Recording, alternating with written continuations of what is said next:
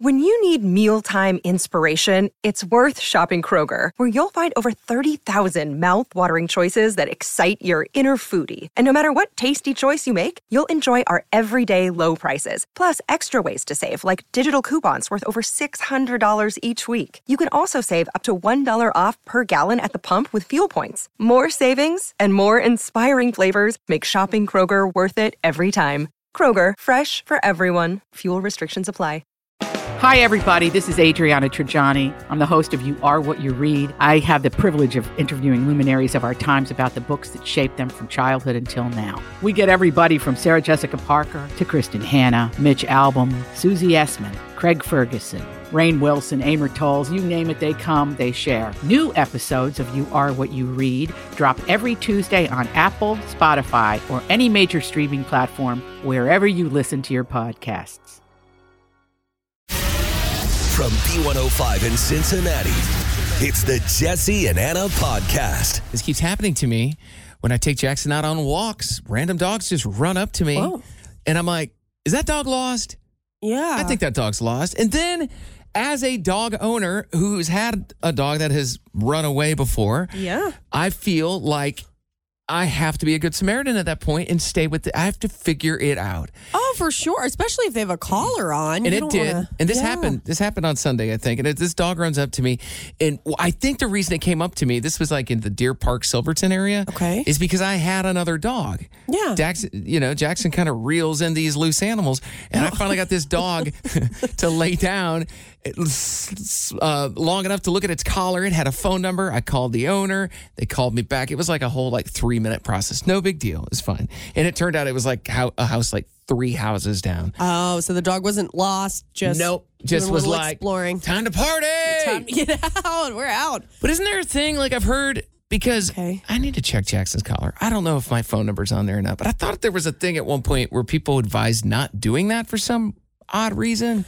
I mean, I know microchips are a big thing now for your pets. Which is great. But if you were to find a dog, for the vet, or if you were to call a shelter, that could help. I don't know about the phone number thing, but I will say your address is a little sketchy because then, I don't know, what if somebody tried to get money, I have your dog, if you want it back, $1,000, held your dog I'd be like, how much? Or something. I'm kidding. How much? Terrible. Oh, man. Yeah, so I don't know. I think it's just as little personal info as possible, but still something to where they can track you down if they find your No, pet. it was because of that phone number that they had. The dog's name was Lola. Lola! So I had to leave a message. I'm like, this message is for Lola's mom. I'm over here with Lola off of Ohio Avenue. Jesse and Anna's Truth Jar. Okay, time for the Truth Jar, where we try to get a little honesty out of each other. But we do take turns.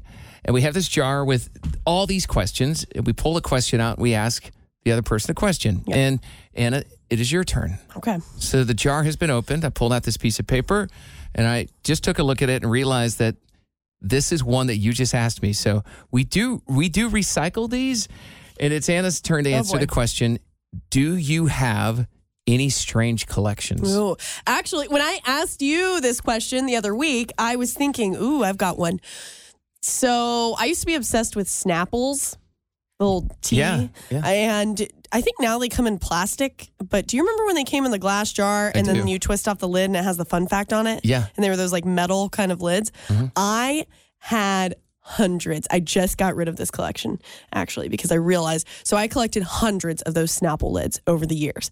I was going to make this table out of them. That's actually kind of cool. Snapple lids. Okay, that's what I thought. And I'm like, if I could somehow glue them down and then put a piece of glass and it would show all of these fun facts. And I was thinking for my nieces and nephews, because they're homeschooled, and I'm like, it could be a little homework table and it has a bunch of weird facts on it. No, I think that's actually kind of neat. It was this grand idea. I collected and drank Snapples for years to build up the amount of lids that I had. So this wasn't like you... would you have drank Snapple had it not been for this? Or you had a goal of getting enough lids? Or was Snapple part of your regular, drinking diet? I Sounds weird. I enjoyed Snapples, but I would go out of my way to get them just to collect more lids. So how long did you have the lids until you realized that you weren't going to do anything with them? I just got rid of them. I started collecting Snapple lids that was when I worked at UDF. So I was like 18, 19 years old. So, for a whole 10 years. So not long. A long time. Do you know how much junk I've had longer than that? Jesse. 10 years is not that. 10 years is a long time to go drinking Snapples and collecting lids, okay? That is a long time. You're talking to a master collector here of things. Maybe I can't top your collections, but I did have a pretty... Sorry, I am... Hold on, are you dissing my Snapple lid collection? No, but I am oddly one-upping you on this. Okay. I'm like, oh, yeah? You with your stupid Snapple lids? Yeah. Have you seen my Jesus tortilla chip? I know. I'm like... I've had it for at least 14 years. How much sugar I drank to collect these lids? Well, I know your health choices are in the garbage. Okay. Same with your finances. Gosh, can we take this back? I don't even want to share my collection anymore. I feel attacked. But honestly, though, if you do want to get back to this at some point, what you should use is like a clear epoxy, and you pour it over like a bar. I already knew the idea. I just gave up on it because what am I doing building a table? I don't build tables. Another nice quality Anna trait, quitting.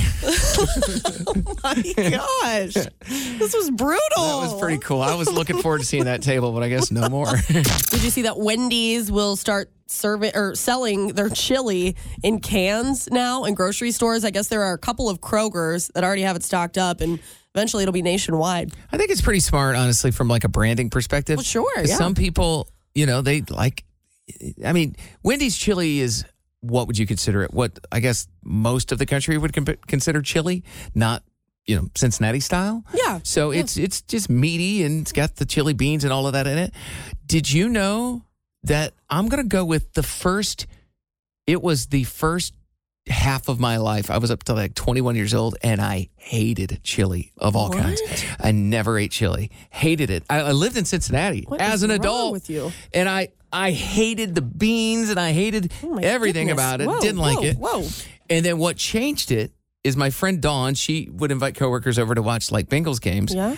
And it was the first time that I'd ever had chili where they had laid out like Fritos and sour cream and shredded cheese and hot sauce.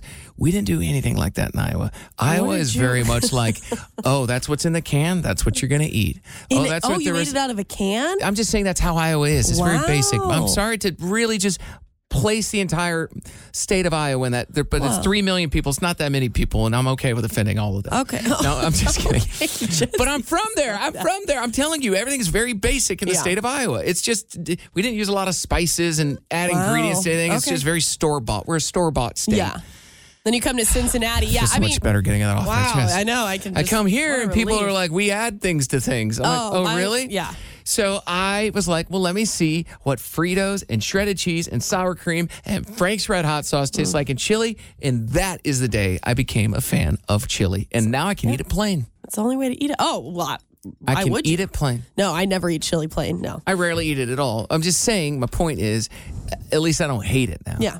But I came around on sweet potatoes too. Okay. Well, all that's left? All that's left? Onion. Wow. Man, I'm sorry. I'm going through a tough phase of my life. What the hell was that? Why did I do that? Onions. Onions. I don't like onions. I can't stop. Anyway. Oh my goodness. Looking forward to seeing that chili in stores. Okay. All right, Jesse. I know that there are a lot of things I do that irritate you. So we found out. Well, no. I mean, when you spend any amount of time with anybody. The way we do. Yeah. We're together a lot. Yeah. Anyways, this is another one you can add to the list that I've noticed really bothers you, but it's something I can't control, and it's my facial expressions. When you are telling me about something, like we'll do an example. You're like, hey, Anna, the story that we talked about yesterday, blah, blah, blah. And my face does this. I don't even know what it does, but I guess it looks surprised and confused. Yes. And alarmed. Yes. And you're always like, calm down, Anna. It's not a big deal. You remember the story that we did yesterday? And I'm like, yes, I do remember. What made you think I didn't? And you're like, well, your face, you look all confused. The face, the look. And I'm like, I didn't know that I do that until Grover also agreed the other day, our boss. He was like, yeah, I noticed that, you always look a little confused or like you're not sure what's going on. And I'm like, I know what's going on. It's just, go ahead. What do you? It's the look. If the look could have a word, the word would be, huh? Wait, so I said, Anna, you know that thing we talked about 5 minutes ago? You're like, huh? I usually do say, what? What? And it's this look of just straight confusion. And I then get confused. By the way, I've named this resting confused face. Yeah. RCF. Which is hilarious. Because I'm like, any human being that I interact with would know what I'm referring to. Yeah. Just something I've learned over 40 years of conversations with other people. Sure. If I could, there's enough clues that are in the air that if I say this particular thing right here, you will understand what I'm saying. And you give me the look like the gears have ground to a halt. And it's, huh? But usually I do know what you're talking about. I just have to make a facial expression while my brain is processing like, oh, the story yesterday, remember? And I make a face. I guess other people just look. All these crazy alien stories can't be true, can they? Hey, it's Stephen Diener, host of the Unidentified Alien Podcast. And whether you're new to the conversation or have been looking into it for years, you need to check out the fastest growing alien show out there, the Unidentified Alien Podcast, or UAP for short. There's a crazy amount of alien encounter stories out there from all over the world. And the beauty of it is that I bring them all to you and let you decide what you believe. Download and subscribe to UAP on any of the major podcasting platforms. And you can also find it on UAPpodcast.com. I'm Bradley Trainer. And I'm Don McClain. We have a podcast called Blinded by the Item. A blind item is gossip about a celebrity with their name left out. It's a guessing game, and you can play along. The item might be like, this A-list star carries a Birkin bag worth more than the average person's house to the gym to work out. Pretty sure that's J-Lo. And P.S. the person behind all of this is Kris Jenner, LLC. We drop a new episode every weekday so the fun never ends. Blinded by the Item. Listen wherever you get podcasts and watch us on the Blinded by the Item YouTube channel. Stoic when what do they look like? Here's a telltale trait of resting confused face. Oh, okay. Sure. It's not just the face, it's the pause. It is the pause of I am processing what you're saying. I'm like, so it's like I have to get better at giving you a solid 1.5 to 2 seconds. No, I'm not instant communication. I want you to talk to me like everybody else does. I think, and I'm not that way, and you should know this, I'm not like everybody else. I think it's just my facial expressions. I don't have control over them because there's another thing I do that you and Grover have both been like, rolling my eyes. Oh, that doesn't bother me. No, you've said to me, I'll call it out. Yeah, but you roll it. I can tell that's kind of involuntary. That doesn't. I don't even mean to do it. And I think the resting confused face is the same situation. My face just goes crazy, and I don't know what's happening. And I'm like, I don't know. I guess my emotions are worn heavily on my face. Instead of wearing them on your sleeve. I have one more thing against you. And the fact that, one more thing. The reason I'm saying all this is because you told me what your nickname was when you were growing up. It was. No. Okay, well, all right. It's just your friends thought. Just say it now. Sid from the Ice Age, he's the sloth. He's a little slow. And I guess your friends nicknamed you that. You told me that. I go, checks out with resting confused face. Checks out, yeah. Growing up, I was called Sid the Sloth from Ice Age. Oh, my gosh, that's awful. So there's that. Yeah. Well, oh, no. Man, that one hits a little close to home, Jesse. Well, listen, you shouldn't have told me that because now I have ammo. Then I get little gifs of Sid the Sloth. I wasn't the first to encounter this character.